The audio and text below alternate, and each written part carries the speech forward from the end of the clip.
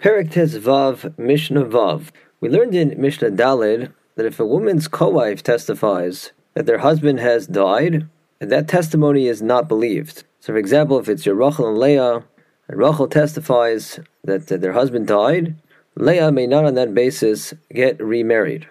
Even though the testimony of a different woman would be believed for this purpose, because there's a presumed hostility between two co-wives, so we have to be concerned that maybe, for example, Rachel is falsely testifying that their husband died, so that Leah should go get remarried based on that false testimony, and then when the husband comes in alive and well, this will be greatly to the detriment of Leah. All of the penalties we learned about in Perek Yud that apply in the event that the testimony turns out to be wrong. Our Mishnah further elaborates on this halacha. The Mishnah says that let's say Rachel and her husband went overseas, and upon Rachel's return she testifies in Bezdin, my husband has died. The halacha as far as herself is, as we learned at the beginning of the parak, Rachel can get remarried on the basis of her own testimony and collect her ksuba. V'tzarasa asura, where her co-wife, for example Leah, may not get remarried. Again, the halacha is that we do not accept the testimony of a woman's co-wife to establish that her husband died.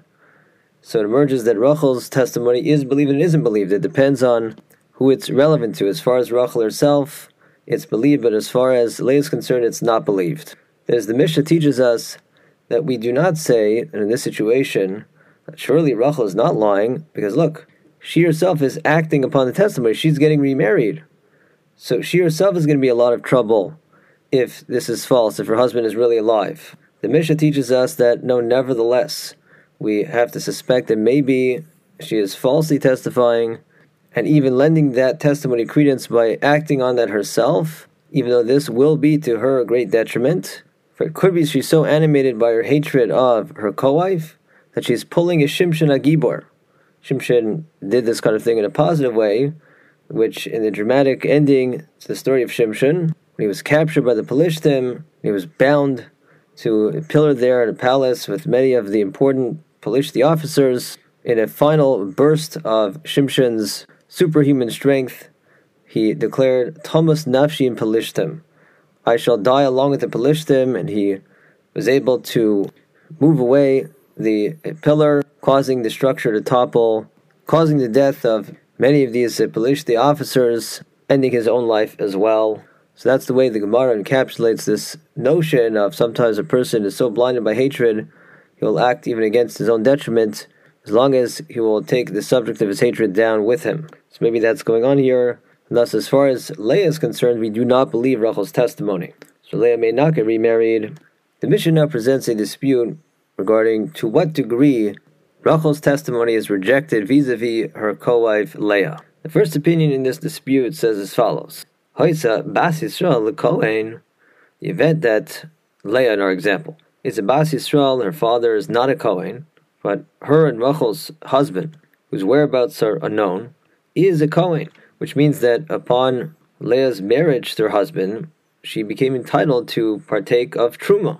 Truma is forbidden for a non-Kohen, but permitted for Kohen and his wife. The first opinion rules that in our case in which Rachel has testified that their husband died, and so according to her testimony, Leah would be forbidden to partake of Truma, yet the halacha is Tochal B'Truma. Leah may continue to have Truma, because this Tana argues that Rachel's testimony vis-a-vis Leah is utterly rejected. We don't consider it even to be stringent. Thus Leah may continue to have Truma. Divrei Rabbi Tarfon, these are the words of Rabbi Tarfon. However, Rabbi Akiva Omer, Ein zu derech motziasa midei avera. This approach will not guarantee that a sin will not be committed, rather that is only achieved at sheteheh asura linase ve'asura milachal b'truma. If we on the one hand say that Leah cannot actually rely on Rachel's testimony to get remarried, she can't get remarried on its basis because maybe the whole thing's a lie, Thomas Nafshi and Pelishtim, just to mess Leah up. On the other hand, at the same time, Leah does have to be concerned that maybe Rachel's testimony is true with regards to the issue of Truma.